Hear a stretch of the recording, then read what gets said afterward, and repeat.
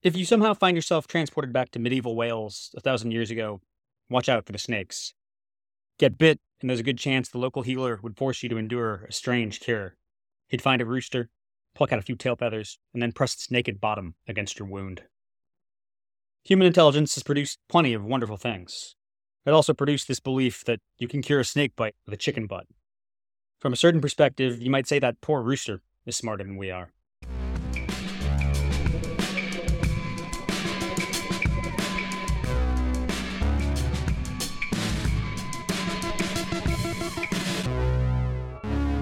I'm Boyce Upholt, and you're listening to Rewild, a podcast of conversations rethinking the human place in the more than human world.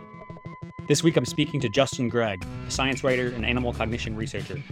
Justin's latest book is titled If Nietzsche Were a Narwhal, What Animal Intelligence Tells Us About Human Stupidity. Looking at everything from garden slugs to his own chicken named Ghost, Justin makes a compelling case that our species is not as advanced as we'd like to believe. Welcome to Rewild.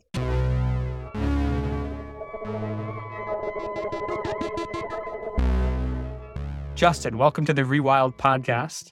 It's great to be here. Thank you for coming on. I hope you'll excuse me for jumping right to the end of the book, but I found sort of the epilogue really spoke to what drew me to this book and what I think a lot of our listeners might want to learn from the book. And you talk in that epilogue about sort of this habit of yours in the springtime when slugs come out into your gardens and you're kind of carefully looking every morning to make sure you're not going to back up over any slugs. And so I wanted to just start there and share with our listeners why it is that you are worried about slugs. Yeah, in this description I have of my morning ritual, there are slugs like literally right in the path of the tires of the car that I'm about to turn on and drive away. So in that moment, I'm making this decision of like, okay, do I just drive over a slug or do I take a couple minutes here and move the slugs so I don't drive over them? And I now always look for slugs and always move the slugs. In that moment, it seems bizarre to me to just decide to kill something for no real reason when I could save it. And that goes to a lot of the argument of the book is what's going on inside the mind of animals. You can make a pretty strong argument from a scientific standpoint that a slug would have some sort of conscious experience to some extent, some subjective awareness of pain and pleasure at the very least. And so for me, I mean, it's not a hard, well thought out rights or welfare philosophy. It just seems bonkers to me to drive over an animal that could feel pain or pleasure and remove it from the world for no reason. In the book, there's a line that I really loved. It said, "What a miracle to exist here and now and have the capacity to experience this world. I want to do my part to make sure that I am not the reason a slug's life prematurely ends," which got to me to the whole heart of, again, why I was so interested in this question of what is intelligence? What is the worth of intelligence? And yeah, that is one of the questions you raise early in the book. So yeah, what is intelligence? Yeah, that's what it starts from is that question. And I I hope deftly fail to answer it in the introduction. I quite purposely set out to not answer it because within the field of animal cognition, there's so many definitions of what intelligence could be. And they're often very different from within human psychology and certainly software systems like AI. We're all talking about intelligence, but we're all talking about kind of different things. And there's some general notions that crop up in a lot of definitions about something being able to solve problems with a lack of information. So there's not a ton of information, so it has to extrapolate and make a decision to do something based on a lack of information. And that seems to be at the heart of most definitions of intelligence. But what I'm saying in the book is like, look, we all know what we're talking about when we say that your cat is intelligent or a snail is not as intelligent as a cat. We have these sort of tacit understandings of what we mean. And usually it's like, well, if it acts in a human-like way. So the book is like, well, what does it mean to act in a human-like way? So then I just pull apart every cognitive thing I could think of that would fit under that umbrella of intelligence.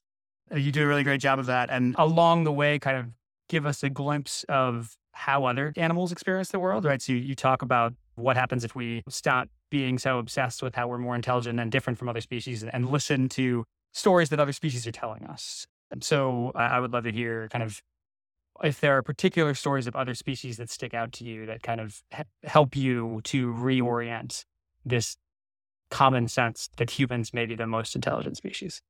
Yeah, If I'm using intelligence to mean the stuff that humans do, then the problem is we're always looking at another animal to see if it does those things, which is always, as anyone who studies animal behavior, a bonkers standpoint, because really when you're studying animal behavior, you want to know how it evolved to do what it did in its own niche. So dolphins are the classic example for me because I studied dolphins. And comparing the way a human thinks to a dolphin is sort of nonsensical because they live in a very different world.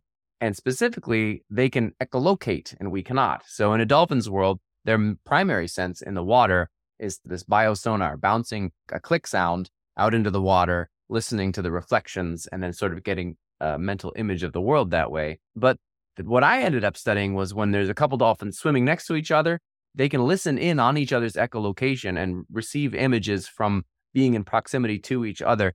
You can imagine if we were sitting on a couch together and whatever you were looking at, I saw too, how might that change the way our social relationship work? It would be fundamentally different. It's so bizarre, we can't possibly conceive of it. And yet it's normal to a dolphin. And so when we think about what is intelligence or we want to study thinking, we wouldn't even include what a dolphin is doing in that because that's not part of human thinking. And that's what bugged me. I'm like, you know what?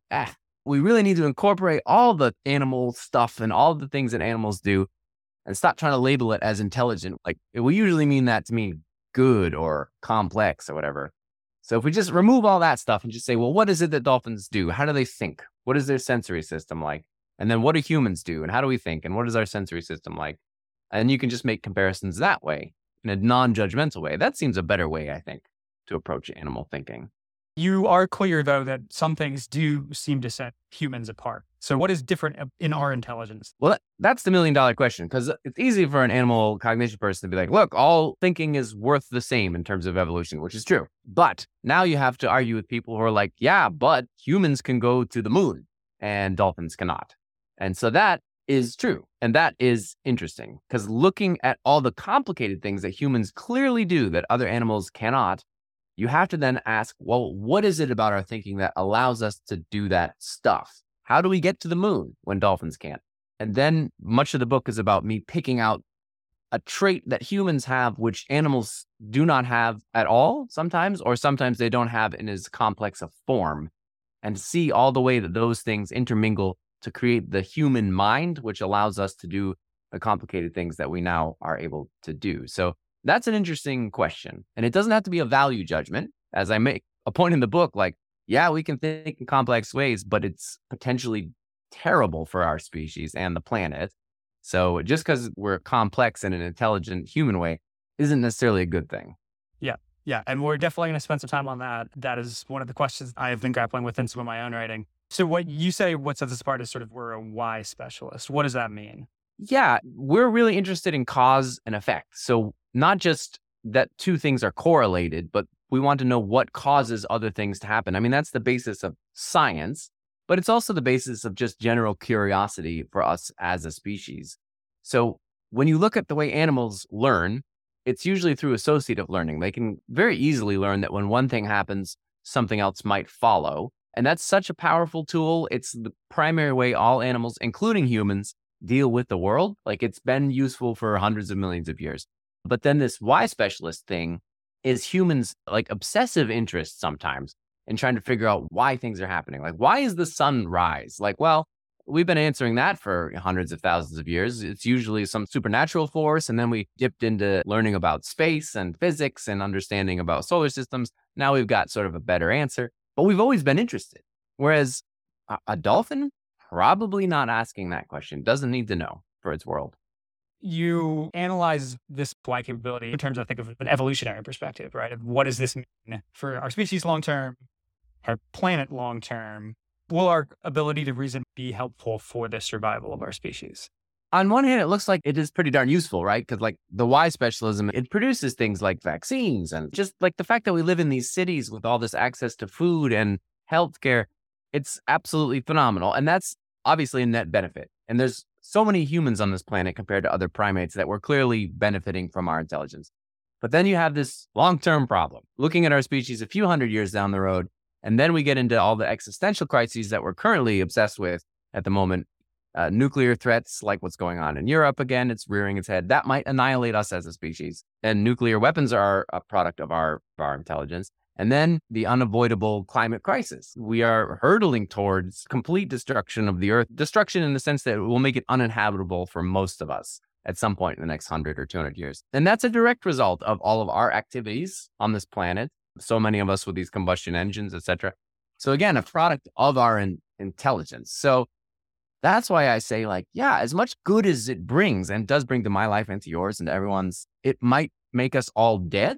And so from an evolutionary perspective, that's bad. So that's why I say intelligence in the end might be a really bad solution for our species to have evolved. The book was interesting to write in the sense that I was having that argument with my friend Brendan, who I talk about, who's like, you're an idiot. Obviously, like, vaccines and space travel is objectively a good thing. And so I had to really grapple with, like, what is a good thing? What is good in the universe? I am not qualified to do that necessarily, but I'm a human like everyone else. That's what we do. And so for the sake of the book, what I did come up with was like, yeah, within biology, good seems to be the thing that produces pleasure because brains are wired to make us behave, that we have to make decisions. And so they've created these emotional responses of pleasure to reward our brains and bodies from doing the right thing. So in that sense, biology or natural selection has selected pleasure as the thing that we want. So that could be described as a good thing. And so from that standpoint, then you can ask, well, is all of our intelligence a good thing or not? Is it producing more pleasure or more pain for us as a species or for other species on this planet? And what is your takeaway on that? My takeaway is almost we could be doing that, but we don't. And so, no, human intelligence mostly produces more pain than benefit for the planet as a whole. And even within our own lives, I'm saying, like, I get so much pleasure out of the human stuff that we do, like watching Netflix or whatever, or listening to music. Those things require human intelligence to understand. And I love it. It's great. But on balance, I'm probably fairly miserable when compared to my cat, I would imagine. I think my cat may be happier than me. So I'm not sure I'm benefiting from all of my Netflix and my thinking about religion or whatnot. And you have a phrase specifically for some of this. You talk about this, what you call prognostic myopia. You make this sound almost like a myopia that is inherent to our biology. So define that term for us and talk about sort of how it is that we are stuck with this and may not be able to overcome it. Yeah. So humans, like all animals, our brains are designed for rewarding us through emotion for doing the right or punishing us for the wrong behavior in the moment, right? So like if we're hungry, we eat, we feel better. That's the most basic sort of thing. But most of your and my life are run by this. You know, what I'm going to do in the next hour or two is all dictated by how I'm feeling. I have a very strong attachment to right now. But because we're humans, we can think about the future. I can think about what's on my calendar for next week. I can think about my retirement savings for 20 years down the road. And I can think about what the planet might be like in 200 years. These are intellectual capacities that we have that other animals don't to the same extent. But that emotional response to like 40 years down the road isn't anywhere near as strong as it is to my desire to eat a Snickers bar right now, for example. And so like, yes, I can think about my retirement savings, but I have to go trick myself into saving for retirement because I don't feel as strongly about my future self as I do my current self. And so it's that disconnect between our ability to think about the far future and our biology, which tells us to react to the here and now. You give an example about lawns, which I think is a surprising example of prognostic myopia. What's up with lawns? Why is that a concern to you? I love lawns because at the moment there's like, I have all the facts in the book, which I can't off the top of my head remember. Like the amount of lawn coverage in the United States is bonkers. There's a huge percentage of our ground, our earth is dedicated toward lawn maintenance. And lawns do nothing for us. They cropped up from a couple hundred years ago from these ideas about prosperity. They're sort of tied into the American dream. They have been since the time of Jefferson. And so they're part of our cultural identity, lawns, and we all want them, but they are not only useless in the sense that there's no animals that really can benefit from the lawn at all. Like you keep cutting things short, so you're not going to get a lot of rodents in there. Like you keep killing all the moths and the insects. So they're just sort of a wasteland, which is a real bummer. No flowers for the bees. But to maintain them, we have to dump so much water onto them. Wasting water for our lawns is just, it's absurd when you see the numbers. And then, of course, all the gasoline that we have to burn, much of which we end up spilling into the ground. Like they couldn't be worse for the environment, but sometime in the past 200 years, we got into them and now we're just stuck with them. And this is a typical human thing. We just have this crazy behavior that we evolved unexamined, and we'll keep doing it until it kills us all. I hate lawns, in other words. I have a love-hate with them. Like, I sort of like being on my lawn, but you make this point of like, it's part prognostic myopia. It's part a different kind of myopia in my point of view, which is like, it's hard for us to see all of the interconnections of the world we live in. And like, seems like it's the norm. You want it because it's the norm, and you can't see all the destruction it does. I have to fight every fiber of my being not to cut my front lawn. It's difficult because it's so ingrained in me culturally. So yes, intellectually, I hate them, but I'm fighting this, like you're talking about, this desire to have a nice lawn to play, lawn darts or volleyball or badminton on. I can't, it's hard. Right. And it's an example. I mean, you talk about if we were able to time travel back a few hundred years to some of the early advocates of this kind of landscaping and say, like, look at all the bad things this did, it would be almost impossible to make that logical leap and make it go down a different path. Yeah. Like if you could convince the original architects of lawns not to invent them because they're going to be bad for society, they don't care. They don't care about 200 years in the future. They care about that gig that they're going to get at Monticello or whatever, making a beautiful lawn. That's what they're obsessed with. For yourself or even your children or your grandchildren, you can kind of plan for them, but like 6 generations out, it's just utterly meaningless. Like who cares? So that's prognostic myopia in a nutshell. We just have a hard time caring. One thing that almost inevitably happens as you look at prognostic myopia, maybe not inevitably, but when you're talking about these potential evolutionary consequences of our intelligence, you get somewhat pessimistic, it seems, right? And we've discussed this, I guess, but what do you see as our future? Yeah, it really is. How would you possibly know how things are going to turn out? And there's sort of the optimists and the pessimists. So the optimists would say, look, yes, we've created these problems, but we have this ability to solve them also through technology or through changing culture or legislation. It can be done.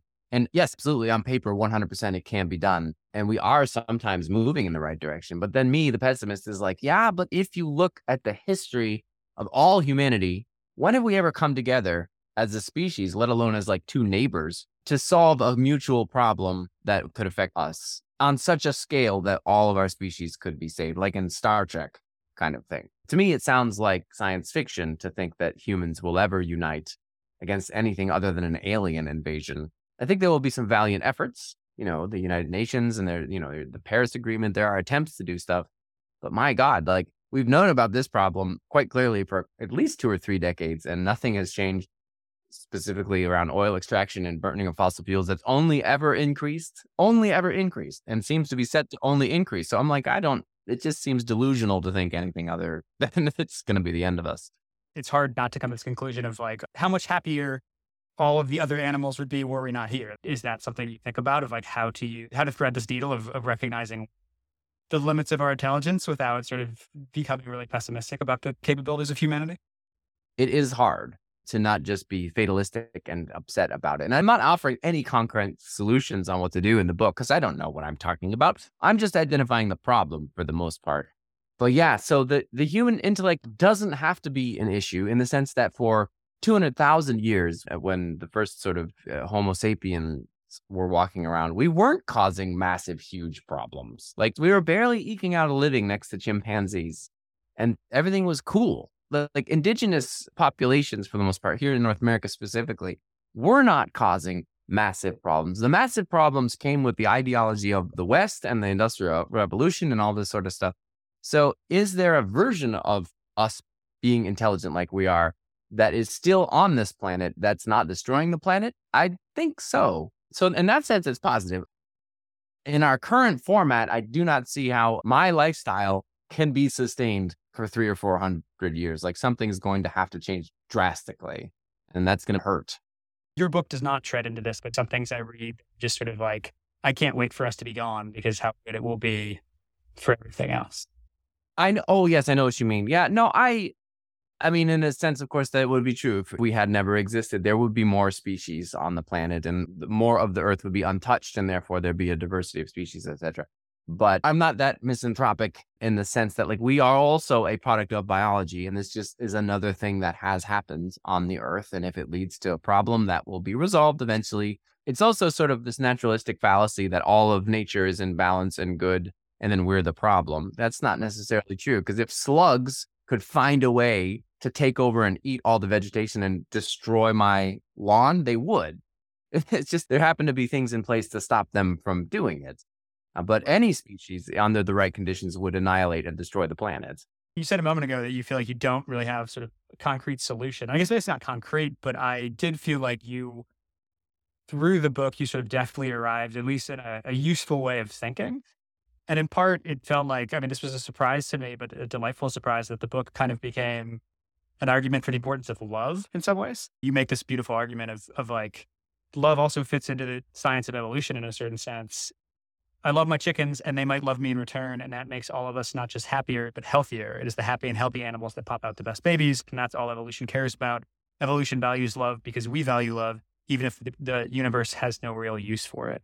Yeah. So what is good from a scientific perspective is hard, because good is what philosophers try and figure out, not scientists. So trying to meld sort of an ethical, philosophical take into biology is tricky.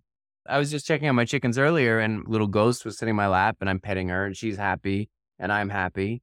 And that's what biology wants, is for us to be happy and healthy. You know, she's had food, I've had lunch. We're just sitting there, two beings able to appreciate each other and appreciate the world. And that's literally seems to be what it's all about. Like, what else is there? What else is there? If you believe in this argument that pleasure specifically evolved to reward brains, then pleasure is good. And trying to increase pleasure is the path forward. And so, I mean, that's utilitarian philosophy that's been going on for 250 years. You know, you're probably steeped in all the animal rights literature and welfare stuff. And it's all about increasing pleasure and minimizing pain. And so that seems to me beautiful, like, because we can conceive of a world where we're nice to animals or nice to each other and not destroying things. We have that capacity. And so we could try and realize such a world. And that's what makes our intelligence beautiful. The question is, will we do that? And I mean, the world, let's not be too fanciful in the sense that the world out there is filled with animals killing each other. This is completely the way things are. There's not a lot of love when you're like chopping the head off of something you want to eat. But at the same time, the level of pain that humans are bringing to the planet is unprecedented. So we can roll that back a little bit and sort of create more pleasure if we can find a way there. I think what I was trying to do with the book is to be aware that, like, human intelligence, acknowledging that it might be a problem, it's not just like the best thing that ever happened and we should be so excited. It actually is something we need to worry about because it's a problem. And I think reframing that, it helps you to appreciate other species who aren't destroying the planet because of the way that they think, and makes you a little more humble about ourselves and therefore more willing to want to create with more pleasure and love and help the world. I'm just curious, like through writing this book or through all of the research that preceded this book throughout your career, I'm curious, you know, if you have a way that you think it makes sense for human beings to think about their place in this world. Oh, yeah, that's a pretty, I mean, yeah, obviously we are part of the world. So like I was saying with naturalistic fallacy folks or noble savage issues, like, these are poor ways of thinking about the world. We are here. We are a part of the biological world, but our intellect and our cultures sit a little bit on top of it. And so that is the reality of humanity at the moment. We can't go back to the way things were. Like, it's going to be difficult to not have the internet anymore. I feel like launching a bunch of satellites, we're going to have the internet long after humans are dead, you know? So accepting what we are now and what we have done is the key to stopping us from destroying the planet. I don't think we need to roll back everything. We just need to refocus our efforts on less destructive ways of interacting with the environment. And there are people trying to do this. There are political movements. There are social movements. It's right there for the taking. I think it's just getting a critical mass of people on board, accepting that the world is in danger, accepting that we are the cause, and deciding collectively to fix it. So we can remain part of this world because we are part of this world. Natural selection doesn't care about anything. It's not teleological. We're not going in a direction for more complexity or more intelligence. We're just another thing that cropped up on this planet. And it'd be nice if we continued to have a planet to hang out on. I was struck early on in the book where you mentioned the search for extraterrestrial intelligence, how essentially search for extraterrestrial, quote, intelligence is looking for, at this point, looking for sort of radio signals from other planets, which means we as humans were only intelligent as a little more than 100 years ago. And it seems likely that our technologies can advance enough that we won't still be broadcasting radio. And so we'll stop being intelligent. And so this absurdity of what intelligence is. Yeah, I was speaking with someone else about this as well, about extraterrestrial intelligence. There's a writer named Eric Kirschenbaum who wrote a book on how intelligent life might look. We always assume it's based on a sort of a biological system that was subjected to natural selection, because that's the only way we know life could evolve the way it did here. But you could have a being so fundamentally different in terms of its intelligence, and yet it could build like a superstructure or travel through time or travel through space. And we might not even recognize it when it was here because it was so different from the way we are. Because we're a biological primate mammalian species that cropped up to do what we're doing. Lord knows what the world would look like if we had evolved from slugs or insects or one of these other non-natural selection biological organisms. Who knows? So intelligence is, and depending on how you define it, like you say, radio waves, like, can you make radio waves? Okay, fine, great. Can you time travel? Or can you travel between different solar systems? That might be a better metric for intelligence. And we're not there yet. So that's all very arbitrary. To me, as I've dug into this issue, I'm also like, oh, there could be, a planet out there filled with dolphins, or there could be a planet out there filled with sort of human beings as of 200 years ago that chose not to go beyond that stage. And we would never know. That would be so incredible. And yet that's not enough. And to me, that has become a helpful way of like thinking about what this idea of intelligence is and isn't and what value it has. Just like picturing a world that is obviously intelligent, but not intelligent enough to get to that communication. One other thing that I feel like maybe I should ask about. There's one review I read that was admiring, but talked about your discussion of your chickens and sort of made this point of like, well, I think I'd still rather be human than be like caught in this pecking order. So I was curious what you make of that, because it seems to be sort of like there's a logical flaw somewhere in there of this sort of like inability to get out of our human centricness in that. Well, but that's all like the world's most subjective guess as to what my chickens are going through. Like they could be miserable all day long, worrying about when they're going to get mounted by the rooster and living lives of abject terror. I don't think that they are, but it is true. Like if you're lower on the hierarchy as a chicken, your day is relatively stressful compared to the one at the top of the pecking order.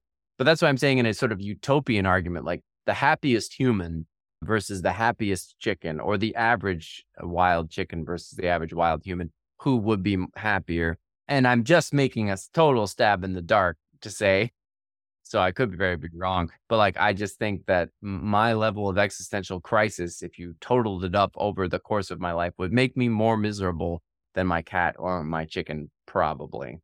But I don't know. The book review is correct. Like, it depends on the chicken. It depends on the person. And it depends on all of these other things I have no way of knowing. I can't get inside the chicken's brain. The obvious rejoinder to that review is like, you reviewer who's writing for a major publication, like, would rather be you than a chicken, but there are a lot of other humans in the world that are at the bottom of a pecking order that we've created for humans. Well, that's what I mean. Because like complaining about my existential crises or whatever, but I live an insane life of privilege where I am in Canada as a middle-aged white guy. Like it doesn't really get any better than this. And I'm still miserable, which is pathetic because like there are people leading like objectively poorer lives than me, pretty much anyone. So yeah, I'd say your average person can be fairly miserable. It can be hard. Life is difficult. And my chickens seem happier than your average person. I swear that's true, but I could be wrong. No, I believe my cat definitely seems happier than the average person. So, well, thank you, Justin. I really appreciate you taking the time. This has been a great conversation. Yeah, this has been a lot of fun. That's it for this week. And I should let you know this is the second to last episode in our first season. Thanks as always for listening. And as always, if you want to help out the show, the best thing you can do is give us a review on Apple Podcasts, or even better, tell someone to tune in. We'll be back in 2 weeks for our last show of this season to talk about space travel and how it might push us to rethink our relationship with Earth. Production on Rewild is by me and Peter Buckley, with original theme music by R. Cole Furlow.